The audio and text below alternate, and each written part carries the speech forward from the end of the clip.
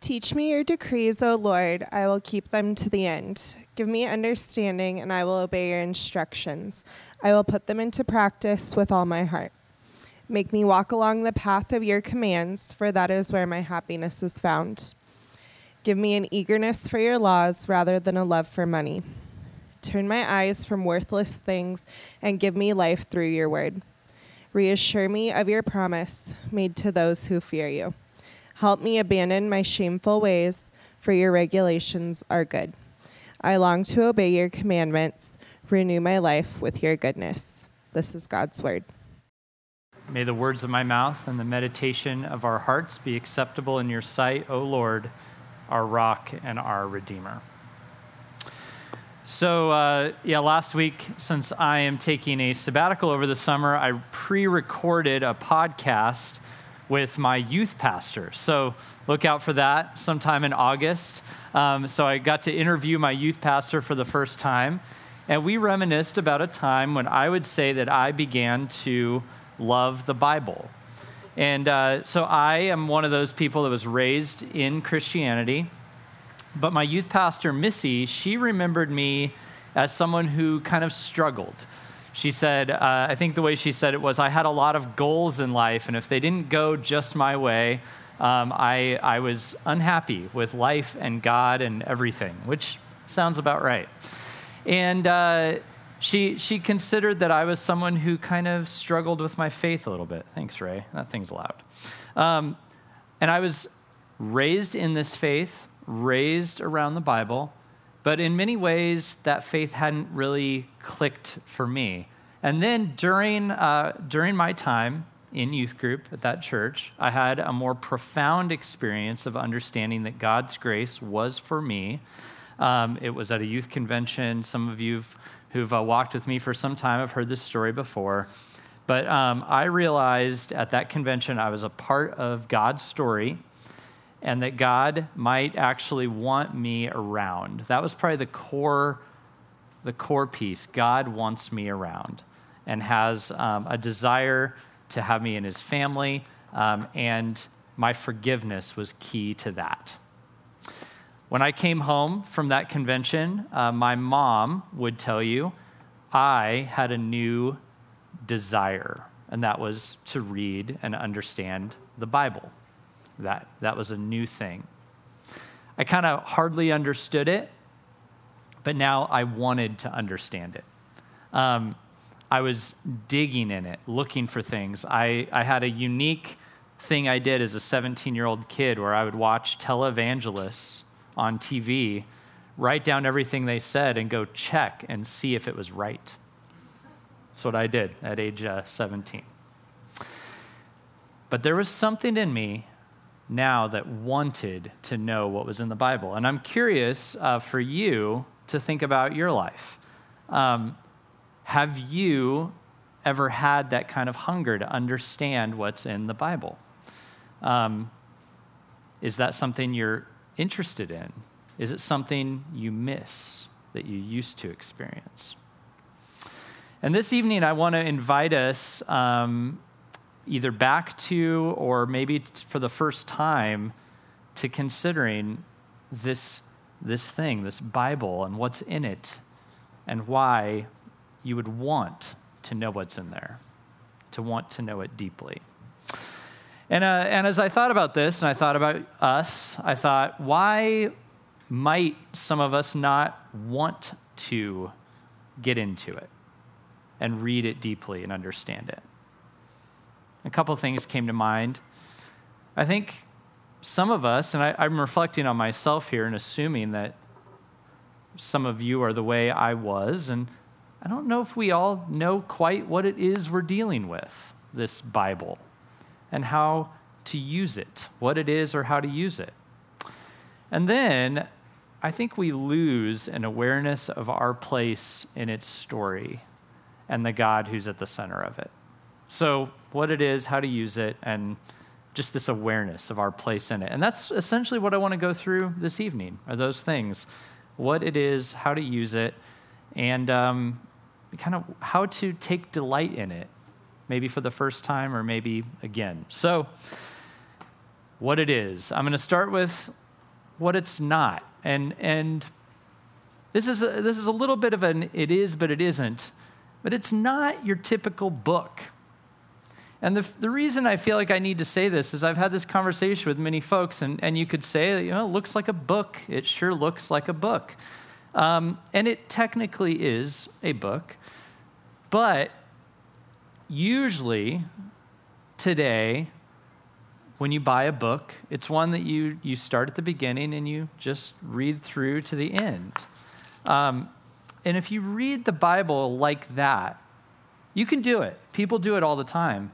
But it will often feel very disjointed. At best, it'll be a disjointed experience that you get through.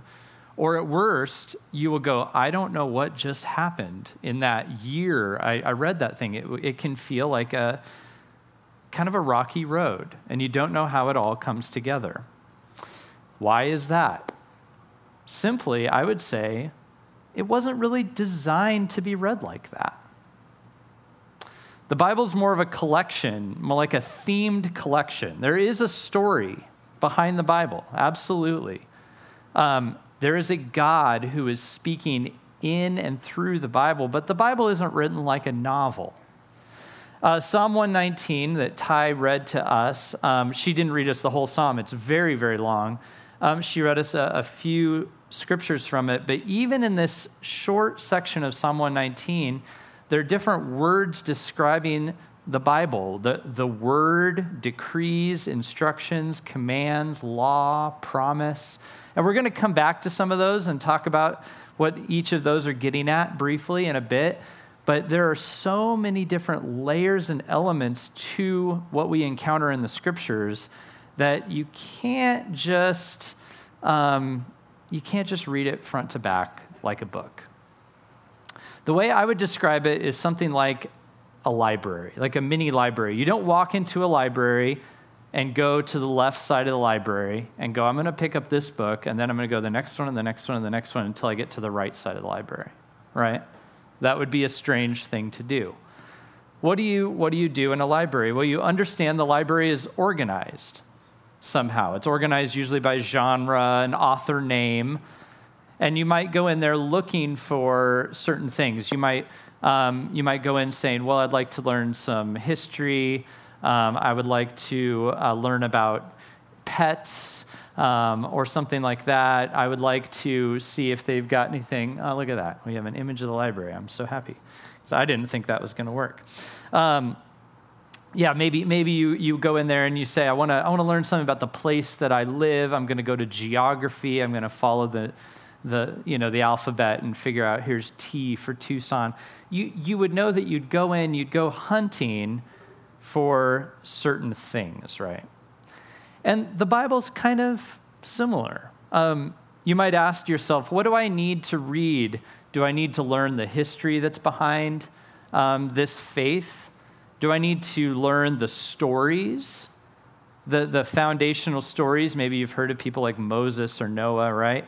Or do I need to get into the fine details and verify the history of this thing? Because that's a valid thing to do. You should care that the history is real, right? Or do I need instructions in the faith or how to worship God? Or do I need instructions on just life and what a wise life looks like? Or do I need to learn about the central figure, Jesus? Do I understand enough about Jesus? Or what his impact on his disciples was, and therefore what might his impact on modern people be? What are your questions? You'd go to the Bible with your questions, and then you would look around the library and choose the books off the shelf that would speak to those questions. Now, that might seem like kind of an alien approach to us because we pick it up like a book. But that's actually how much of history would have experienced these scriptures. I don't know if you've ever heard of the Dead Sea Scrolls, but when the Dead Sea Scrolls were discovered, there were pots with the scrolls stored in them to keep them. They were each separate scrolls. There was kind of a collection. Many of these were potentially stolen, but there was a collection of these letters and books and poems, and they were kept together in a primitive library. In other settings that weren't quite as remote as the Dead Sea Scrolls, you might have had temples or synagogues, and in those places they would keep the library of the scrolls, and they would take one down. You read about Jesus when he begins his ministry. He goes into one of the synagogues, which was just an assembly place, a teaching place, and he takes the scroll of the prophet Isaiah. So there's a scroll of that one particular book, and he unrolls it, and he begins to read a portion, and he says, "Today this is being fulfilled in your hearing," and the people were shocked because Isaiah was a prophet who had told them what was going to happen someday to their people. And Jesus was saying, "I am here to fulfill this." Then there's the New Testament, and this is the set of documents that the Christian church kept, and around their time in history, parchment was being used more often. And actually, in the early Christian days, people started to keep parchments together and bind them together and put covers on them. And the modern book was born.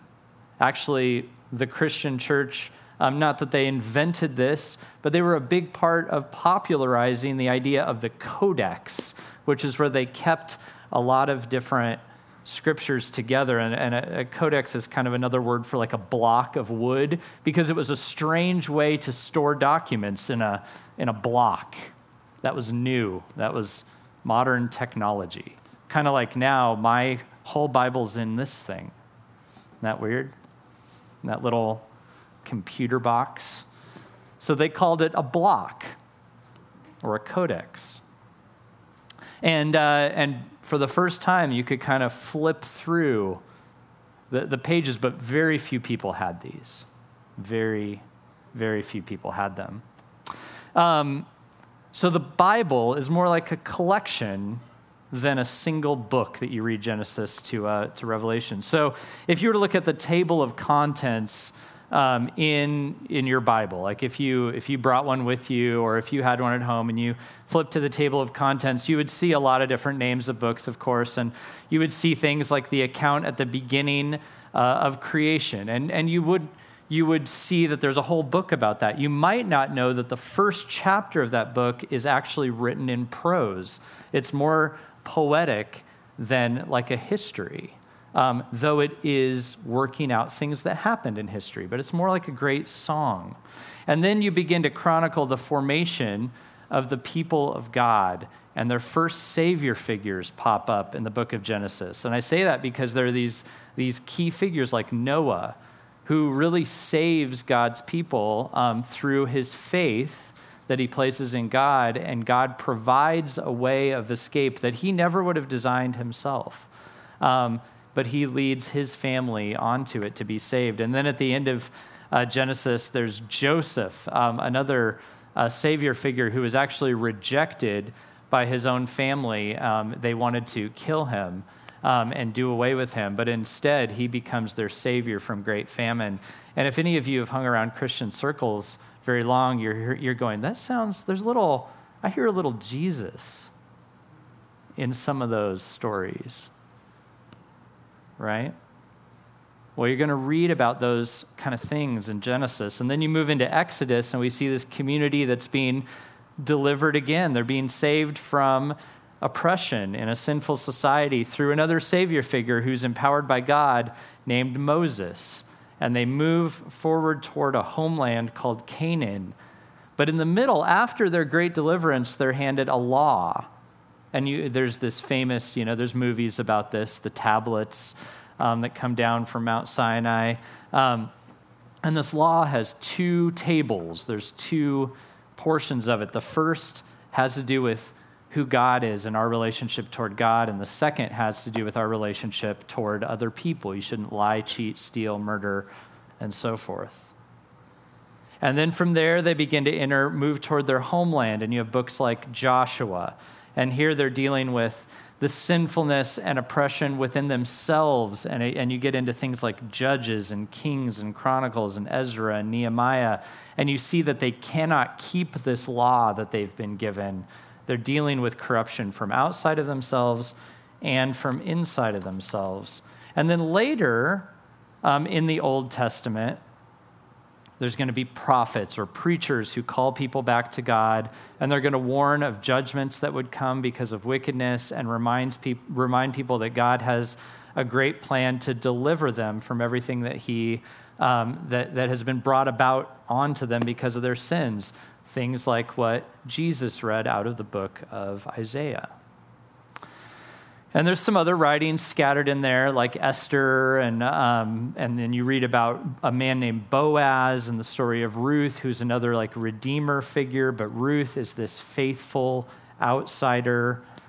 You read stories about people like this. There's collections of wise sayings like Proverbs and the book of Ecclesiastes, which reads, kind of like an ancient piece of dark philosophy.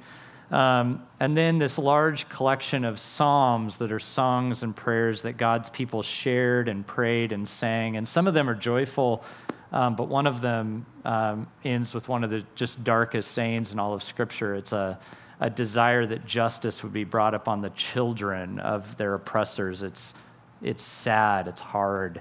And you see in places like that God's people have great, profound joy that they anchor in God, and they also deal with deep sorrow and anger and pain. At the end of the Old Testament, and by the way, testament simply means promise or covenant. At the end of the Old Testament, there's, after some prophets, there's kind of this longing, this waiting for their Redeemer to come. And there's actually 400 years in history where no scripture was written to the Hebrew people. And then comes the life of Jesus. And like I said, he gets up and he reads something out of the Old Testament and says, today, this is coming true in your hearing. And that's a big deal. He claimed to be fulfilling major portions of the Old Testament. And you have 4 biographers of Jesus that we read in the beginning of the New Testament: Matthew, Mark, Luke, and John. Mark is the oldest. He's probably writing from the Apostle Peter's perspective. It's a very punchy, short story about Jesus compared to some of the other ones. Matthew is clearly writing to Jewish people. He starts with a Jewish lineage, and he uses a lot of stories and connections that would have been more convincing to a Jewish audience, considering that Jesus was potentially fulfilling their Old Testament. Luke writes like a lawyer, like a physician, because he is. He writes in the best Greek. He's the most learned, and he also wrote a book called Acts. And John writes in a much more ethereal sometimes, but also personal way, and he's clearly speaking to the Greek mind of his time. He opens his book talking about the logos, or the wisdom, and this is what the Greek people were seeking after. And he begins by saying, this Jesus is the logos after whom you seek. But he tends to tell stories about Jesus it's so evident that he was there. Just the details that he shares. And then Luke in the book of Acts introduces us to his mentor, Paul, who had a dramatic conversion and carried the news of Christianity around the Roman world. And most of the New Testament letters are from Paul. Peter and John, 2 of Jesus' disciples, wrote some, but Paul wrote a lot of it. And then the Bible ends with an apocalypse, that's a word for an unveiling. Like if you were to imagine you're at a theater and the show is about to start, and you go, what's behind there? And the curtain opens up and you see all of the actors, and you go, whoa, it's a Western, right? That's an apocalypse. That's what it is. It's an unveiling when you see behind the curtain. And so the end of the Bible, John, the oldest disciple, he has avoided death several times. He's imprisoned on a little island called Patmos, which is now a beautiful vacation spot if you want to go there. But he was there imprisoned and just waiting for his death, and God gave him a vision of what is going on behind the curtain in spiritual places. And he wrote it down, and it's unique. It's not the first apocalypse. Daniel is kind of like this. It's a unique type of literature that uses dramatic visual imagery to illustrate history, the future, and the spiritual struggle. But you see, I'm describing all these things. That's a lot of different things going on, isn't it? Inside the cover of this book that you can now buy for like $19.95 at Walmart, right? There's a lot going on. The word Bible, by the way, comes from the name of a Phoenician city where they started to bind paper together. It's not even a Christian term, but the stories that are in here are uniquely Christian. And they're bound together for a reason, because the Christian church has treasured these because they're speaking of the God of our faith.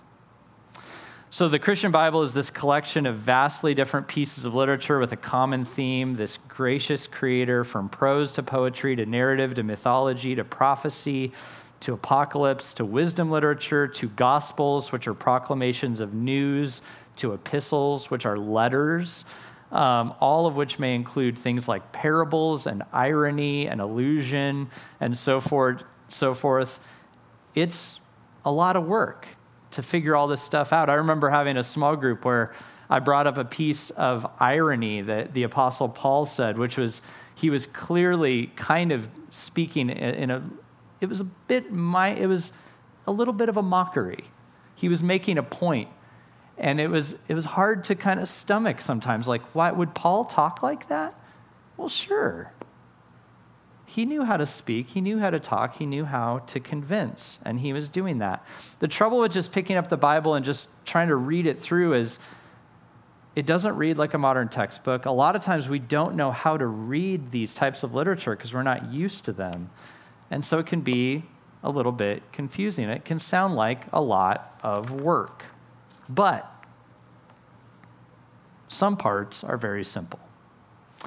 I think anybody can read the creation narrative. And if you just know this, I'm telling you, Genesis 1 is like prose. It's like a song. Read it like a song. Just get caught up in it like a great song and just go, whoa, who is this God that did this? Anybody can listen to a letter from Paul to a church and consider, are there people today like the people he's talking to? Am I like any of the people that he's talking to? Anybody can take a gospel, which is this good news story about Jesus, and just listen to the way Jesus interacts with people and just encounter him. I remember reading through the book of John with a young guy I worked with. He was in middle school. He didn't grow up in church at all. And he had some of the most illuminating responses to Jesus. They changed the way I looked at Jesus, because he would hear him and just go, that dude's not taking stuff from anybody. And I was like, yeah, no, he isn't, right? I'm sitting here like a little scholar. I'm like, I wonder what he means by that word. And this Chase was just like, he's crazy. And I was like, yeah, right, he is. Anybody can just read it and take it in and kind of just be impacted by the life of Jesus. Psalm 119 later on in the Psalm says this: God's word gives light so that even the simple can understand it. It's just like it lights up a room. Even the simple can understand it. And if you want to learn more, as with any great text, you can plow deeper and deeper and deeper. That's another cool thing that I've discovered with reading the Bible over the years. You can read it and just encounter Jesus. And then if you want to master the teachings of Jesus, buckle up for the rest of your life. I can read a gospel and go, I don't know how to follow him yet, right? So the Bible is a collection of literary works with a theme, this gracious creator, and they have been kept close and followed since writing has been possible. When the first 5 books of the Bible were written, It was when the first languages were being formed. And before that, they were sacred stories. I love how Josh White described the Bible to me this way. I didn't get your permission for this, so forgive me. But he just called it the ancient wisdom, I think was the word, like the ancient wisdom or something like that. Psalm 119, 140 says, the promises of God have been thoroughly tested, and that's why I love them so much. That's what the psalmist wrote. Thoroughly tested. Like many people have tried these things. Many people have followed these teachings over the years. I think we're kind of foolish to think that only modern things are wise. Have you ever thought about this? Like, look back in history at something really stupid. At the time, that was modern, and they thought it was wise, right? Have you ever thought about that? At the time, that was modern, and they thought it was wise. Someday, even you, I hate to bring this up, will look back at something you believed or did and think, well, that was really stupid. Maybe we need wisdom that's older than us. Perhaps ancient people weren't less smart. Maybe we all kind of need to drink from the same well to some degree. So, the Bible, ancient wisdom. Thank you, Josh. Yeah, get $10 for that. Now, how to use it. If you're new to the Bible, this is sort of what I want to say. If you're new to the Bible, just try it. Like, I don't know, it's like getting a new skateboard or your first skateboard. Like, just get on the thing. Like, it's going to fly out from under you. You will hit your knees, but just get on. Just try it. I am convinced, I already brought this up, and longstanding tradition agrees, the scriptures have concepts in them that everyone can grasp. So just get in there. Just go digging. There's good stuff like my friend Rod always recites what his mother said to him out of the Bible. Let another man's lips praise you, not your own. Okay. Like he's remembered that throughout his life. It's pretty good, right? It means don't brag about yourself. Let somebody else say something good about you. That's just good wisdom. And it's in there, right? Jesus is very compelling. I was just telling you about my friend Chase and his insights. I mean, he to this day in his adult life, he never did grow up in like church circles, but he still has an interest in Jesus just because as a kid, we used to sit down and read the Gospels. And it's never really left him. He's been curious his whole life. You can even read something like Apocalypse, like the book of Revelation. Like you think it's nuts and people believe crazy stuff? All right, just tune it all out and just read it. Just try it. It's nuts, but just get in there and see like the horses and the beasts. And it was actually made to be read by people with deep imaginations. So just get in there and give it a shot. Second of all, if you read for the right reasons, you will continue to grow. I really believe. And it will work. Like the scriptures will work and you will grow. The scriptures, I just want to acknowledge this because it's true. Bad people can quote the Bible and manipulate you using it. That happens. People can know all the facts about the Bible and not be like Jesus. You can use it like a hammer that you just use to control other people's behavior. That's true. That's true of all good things. In fact, the biggest issue with like a lie is that it's a twisted truth. The truths of the Bible aren't the problem. So don't be afraid of it. They really can work. I believe if you go to the Bible, and when I say if you use it for the right reasons, if you go to the Bible seeking after God, you will find God. If you go to the Bible seeking after wisdom, you will find wisdom. If you go there to learn how to please God, the path will be shown to you. If you go there desiring to learn how to be fully human, you will find that the well is deep and there is so much abundance to help you. Third, though, I want to recommend that you read it in community. Now, what I mean by this is don't just isolate yourself around reading something like the scriptures. And I don't just mean like the people here. I actually think it's great. I think getting into groups, we're doing Breaking Bread starting tomorrow, which is where there will be a meal in the side room or in this room or wherever John wants the meal. And a book of the Bible will be read in community. Just a whole book of the Bible. Just read it in community. It's a sweet and really beautiful thing. So absolutely do that. Read it in groups. Meet up with somebody and read and talk. Why do I say this? Because it's impossible as a human being to read anything and not layer your own experience and bias on it. You will do it every time. It's impossible. And the only way out of that is to hear the perspective of others and have discussion. You've got to do it. And I would even say people who are different than you. It's important. I want to broaden that even more and say you should listen to the broader community of people who read and study the Bible and the historic community of those who read and study the Bible. I think it's really valuable to read old reflections on the Bible as well as new, to read what scholars have to say, and then just read what people who are reflecting, even within the culture. I enjoy reading what unbelievers have to say about the Bible because it helps me get at like how are they taking and hearing these words of Jesus.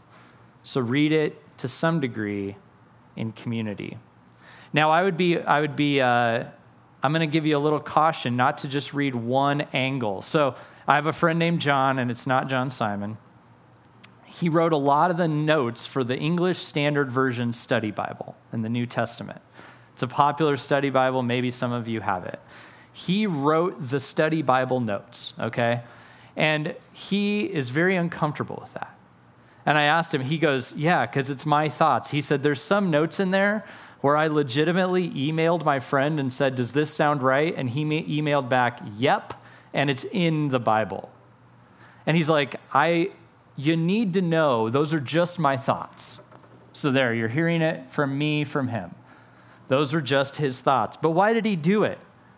He did it because he has put a lot of time into studying. He is a scholar of the Greek language, and he knew he could help a little bit. But also, he doesn't even want you to think everything he says is just it, okay? So he would advise you, go read what some other people had to say about it. Consider that as well. You can read the Bible in different ways. And I want to suggest that you actually adopt maybe some or all of these devotionally. This is often one of the most popular ways. And if this is the only way you read it, I'm going to ask you to expand from this. If it's something you don't do, I'm going to ask you to add this. So devotionally, that's where you take in a portion of the scripture and ask, what does it mean for my life? Okay? What does this mean for my life? The whole scripture is not meant to just be that. Like sometimes there's just a war in ancient Israel, and you should not go, beat up somebody you don't like. It doesn't mean much for your life.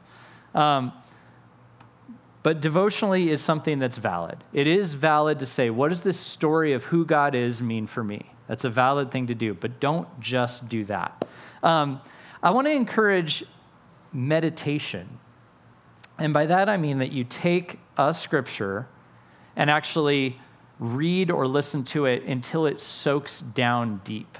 Like read it over and over again. Like maybe even pick one that you read regularly for a month, maybe even a year, if it's something that you need to really deeply form you.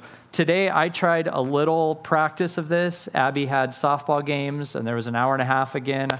This seems to be when I pray, according to last sermon, is between softball games as well.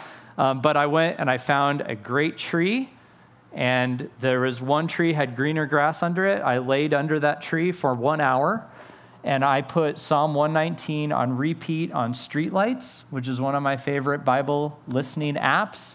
And I laid there for 1 hour with Psalm 119 going over and over and over and over. And that can be really helpful, something like that, just to hear, instead of trying to take down, a ton of material, just hear the same thing over and over. Portions of it are stuck in my head right now, which is sweet. You can read it as a quest. This is one of my favorite kinds of reading. So I remember I read in the New Testament about Melchizedek, and I was like, first of all, that's a crazy name. And second of all, he's somehow being connected to Jesus. And he's apparently in the Old Testament because Abraham was mentioned. So I went on this quest to understand Melchizedek and the city of Salem. And then I figured out that the city of Salem is kind of connected to the idea of Jerusalem. Oh yeah, Salem, city of peace, Jerusalem. Salem means peace. Whoa, now I know what Jerusalem means. And I went on this quest to kind of understand this character, and I ended up learning more about the place, and it bounced me all over the scriptures. Try that. That's actually, to me, that actually gets me reading way more than almost anything else, because I find these just pathways through this, and you have to dig, and you might have to, use an app like Blue Letter Bible, or you can go spend a lot of money and get Logos Bible software for $200, or you can go to Bookman's and sit in the Christian section, which is now in the very back of the store. It used to be kind of in the middle. Now it's like back corner. It's like getting milk at the grocery store. It's so far. But you go there, and there's usually some commentaries back there or something like that, and you can actually plow in and learn some stuff. That's for all of you who actually still go to the bookstore, which is becoming cool, again, I've heard. Systematically, this is where you might look on all of the info about a certain doctrine. Like you might say, I want to understand baptism. Or you might say, I want to understand why this thing is wrong. And you just start off and you go you can go backward or forward. You can try to begin at the beginning of the Bible and see when it pops up the first time and just see where it keeps coming up, do some research and see how it develops. Or you can look and find something in the New Testament and go, where is this coming from? Where did this begin? Why is it an issue? So on and so forth, systematically. Or you can study like the themes thematically. And that might be, you heard me talking about Genesis and all of the savior figures. So you've got Noah and Joseph. I'm introducing you to a theme that runs throughout the Bible of savior figures.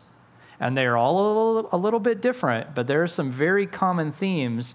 And in the New Testament, Jesus starts getting compared to all of them, and you start seeing all these parallels. It's a really interesting theme to study. How does God save his people all throughout the scriptures? How does that develop? What are the common elements between these saving moments? What are the differences? That can get you reading as well. Okay?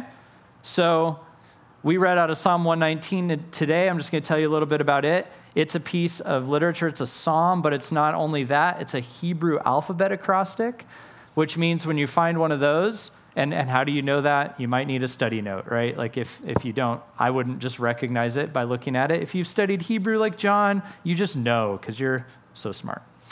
But it's an alphabet acrostic. Usually these alphabet acrostics are showing the A to Z, the fullness of their subject. Proverbs 31 is an alphabet acrostic as well, talking about the perfect woman, right? It's like the A to Z woman. So you've got an acrostic about women, and you've got one about the Bible itself with Psalm 119, or the Word of God. And so each section of Psalm 119 is one of the Hebrew letters, and the descriptors are utilizing that letter. So it's a complicated piece of poetry. Somebody put a lot of work into it, and their aim was to thoroughly display how beautiful and wonderful God's Word is. And I should say, they meant to say God's verbal word and written word. There's not an indication there that all has to be written in Psalm 119. That's just being honest. That brings me to one more thing I want to teach you about this idea of Scripture. Word, the Word. It's often called the Word. Sometimes if you get into Christian circles, people ask you if you've been in the Word, and that's a really great way to act different if you want to go around and talk about that in front of other people. But a core belief tied to the Bible is this, that God has revealed himself to us through the way that we think and communicate, through language, through speech. Now, this can be kind of a tough topic, so you might say, okay, my skeptical friend or neighbor, or even I myself struggle with this idea that this is just people's words that they have written, right? I get that.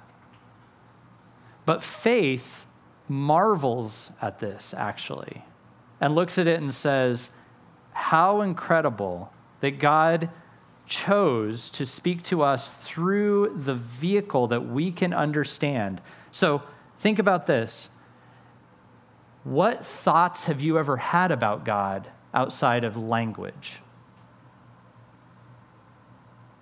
What conversation about God have you ever had with somebody that did not use words?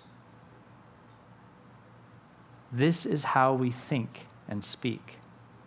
This is God's gift to us. It's what we use to process information and to communicate. And God uses that gift that he gave us and speaks through it.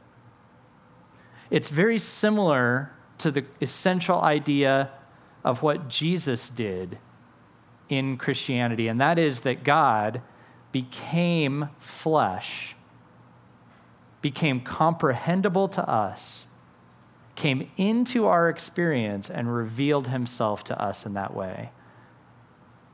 Scripture is a similar idea, that God actually uses words to communicate with us and to connect with us. Psalm 119 praises many of these types of words. It talks about the instructions of God. You could think about a New Testament version of this might be like the epistles, like these letters that are written giving instruction, godly instruction. It praises the commandments of God. My buddy Mario was working with me over at the house we're working on, and he came up to me and he said, "Isn't there a commandment that you're supposed to honor your parents?" And I thought, his kid's not talking to him, I think. He's trying to think about how to convince his kid to hang out. But the commandments show how to love God. Like I said, there's the two tables, how to love God, how to love others. And then there's details underneath each one of those headings. Psalm 119 praises the laws, and these are the distinctions between right and wrong. And what a gift that isn't subjective, right and wrong. I mean, imagine existing in the world, going to work, driving on roads, if somewhere, somehow, there wasn't a distinction between right and wrong. Just imagine that.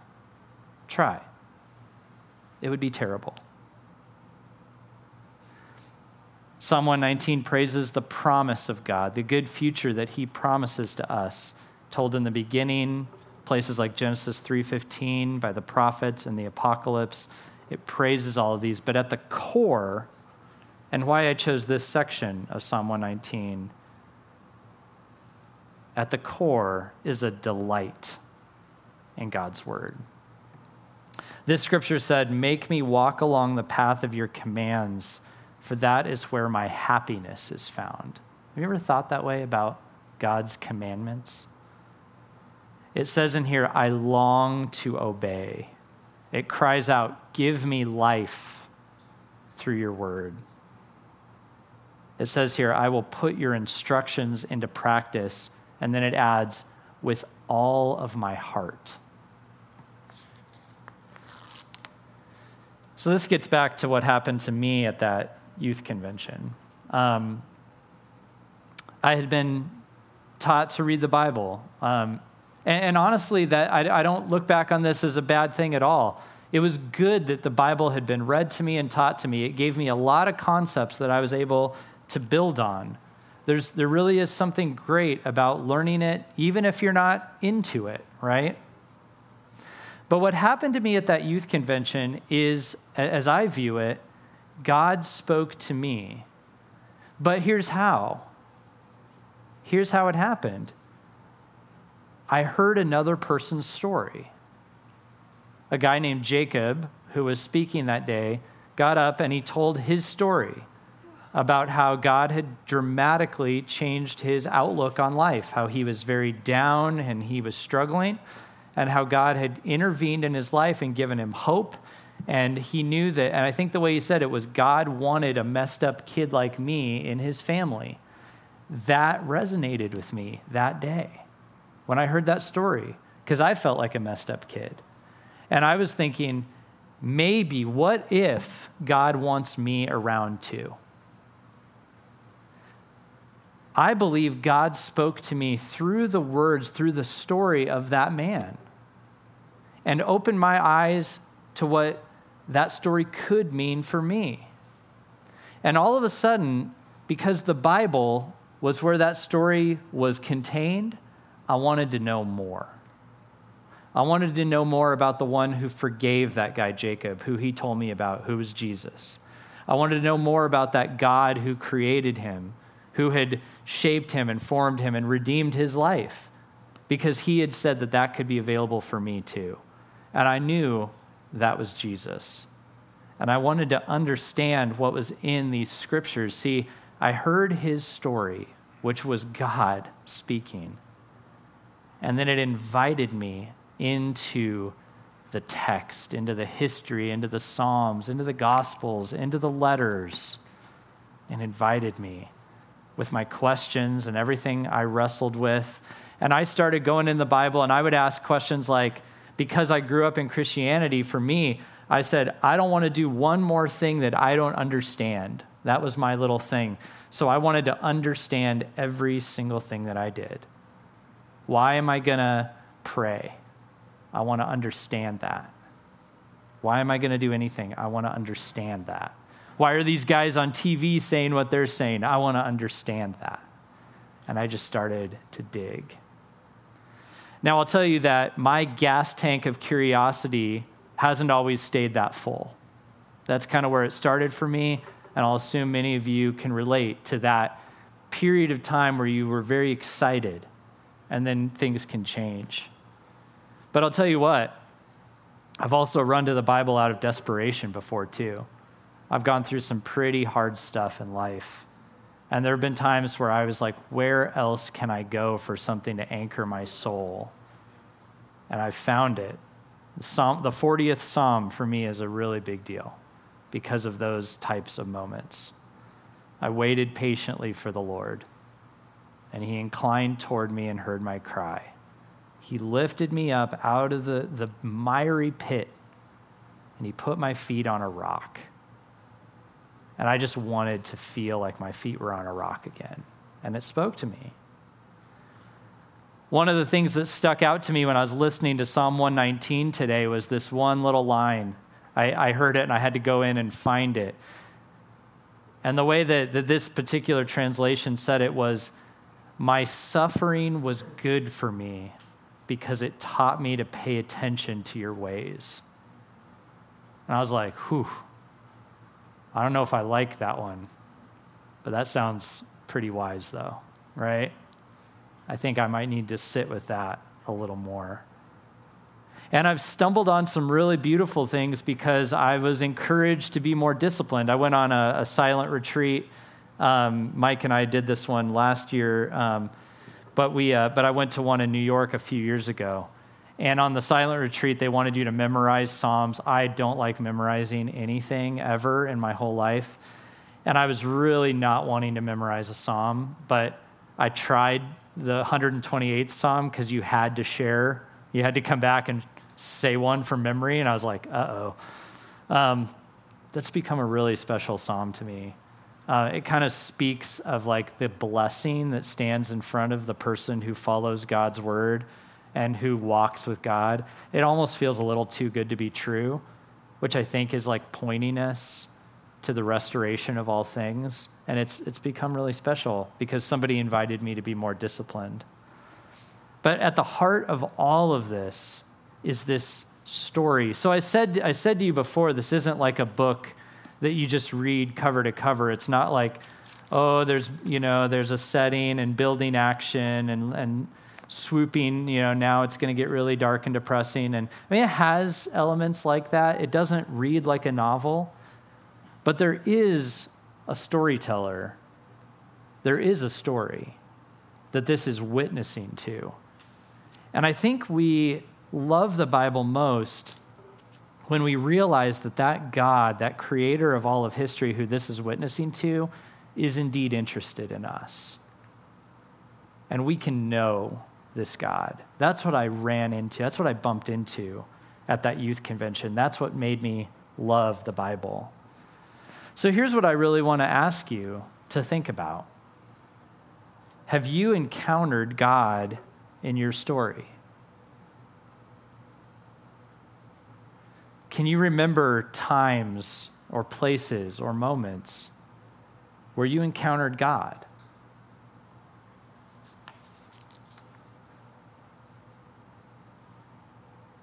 Do you want to?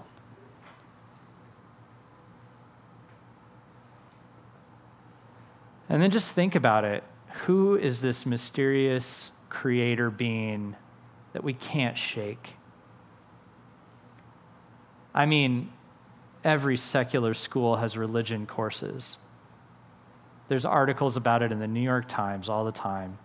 As advanced and scientific as our world has become, we can't shake. Who is this behind it all? Why would this God be interested in me? Why am I here? What does he think of me? How well am I known, right? If such a God exists, what am I supposed to do? What is my life about? What are our lives about? Go find out. Seek the answers to these kind of questions. These are the existential questions of life. You're not the only ones thinking these kind of things. Everyone we know has these types of thoughts to some degree. Search in the ancient stories. Look for history that illuminates what's going on today. Read the old wisdom. Meditate on it.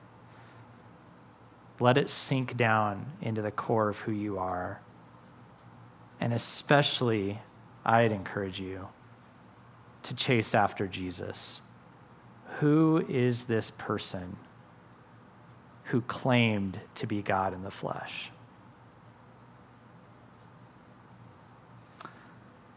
This religious ritual, if you will, the Lord's table, is one that I sought to understand. I actually stopped taking the Lord's Supper for a little bit when I was young because I wanted to know what I was doing. I got back to it very quickly because that quest led me running through the Bible. It sent me all the way back to the book of Exodus, all the way back to the Passover.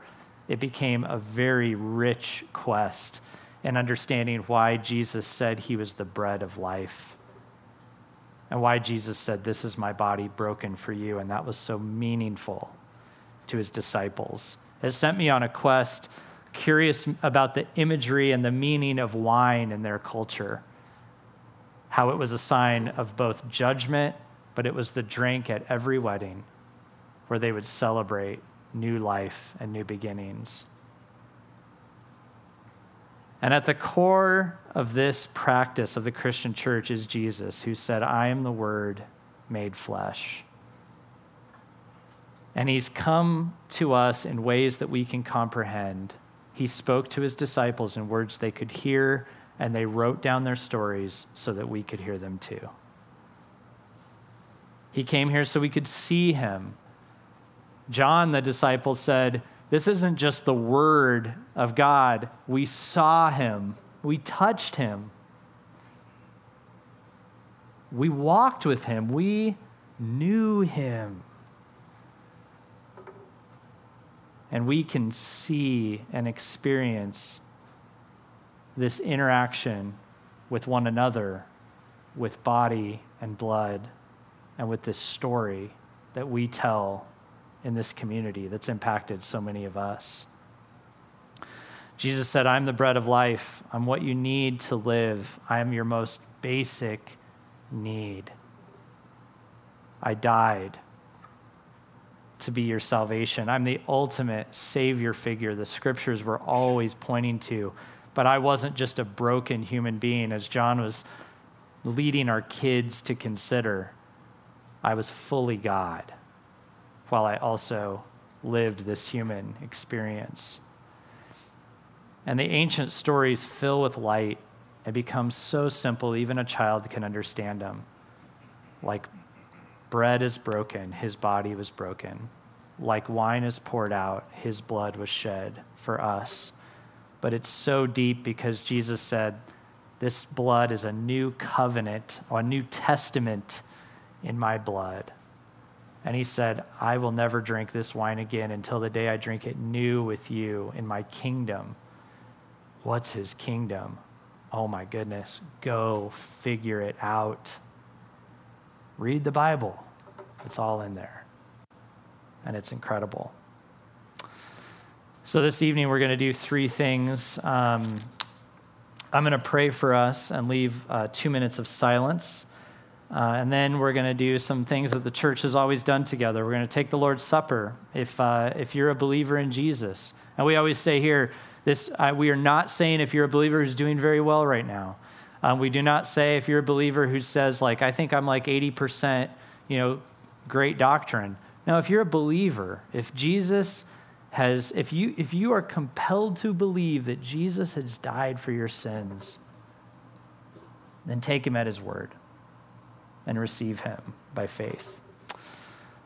We give at this time. We have a tablet in the back, and we're going to have info that's going to be up here on the screen, because this whole life is about God and the worship of God. Like for our community to go out, to be here, to go out and witness, to host things like Alpha, to lead us in times like breaking bread and study, we've got to make it a priority of our collective life. We've got to fund that. Thank you for everyone who's stepped up, by the way, at the end of summer. We really, really appreciate you. And we're going to get our air conditioner fixed soon, promise. And then we're going to sing together. And so these songs are alluding often to the scriptures, often quoting them. And these are the story of God getting into our hearts and minds. That's why we sing them together. So we'll pray, we'll give, we'll take the Lord's Supper, and we'll sing. And I'm going to pray for us and leave 2 minutes of silence for you to just reach out and speak to this God behind the scriptures. Let's pray. Father, I'm so grateful to be here with these people. I'm really grateful for what you've done in my life. I most definitely was not on a quest to love the Bible. When I was a kid, I just wanted a girlfriend. And you intervened in my life. Through that man, you told me your story. And you used him to remind me, and even to tell me for the first time, effectively, that it was my story too. I pray that people in this room would sense it's their story too.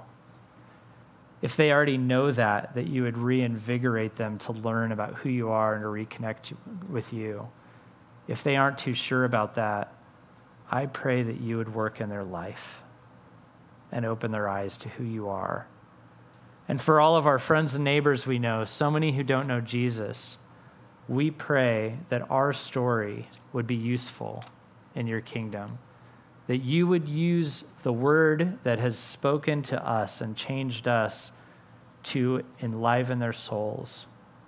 Give us a willingness to speak about who you are, not to, win over converts for us, but to witness to this faith that has truly changed our lives. And as we prepare to receive you, Jesus, I pray that we would have a repeated and deep experience of who you are, even now and even at this table. So lead us now as we prepare our hearts in prayer.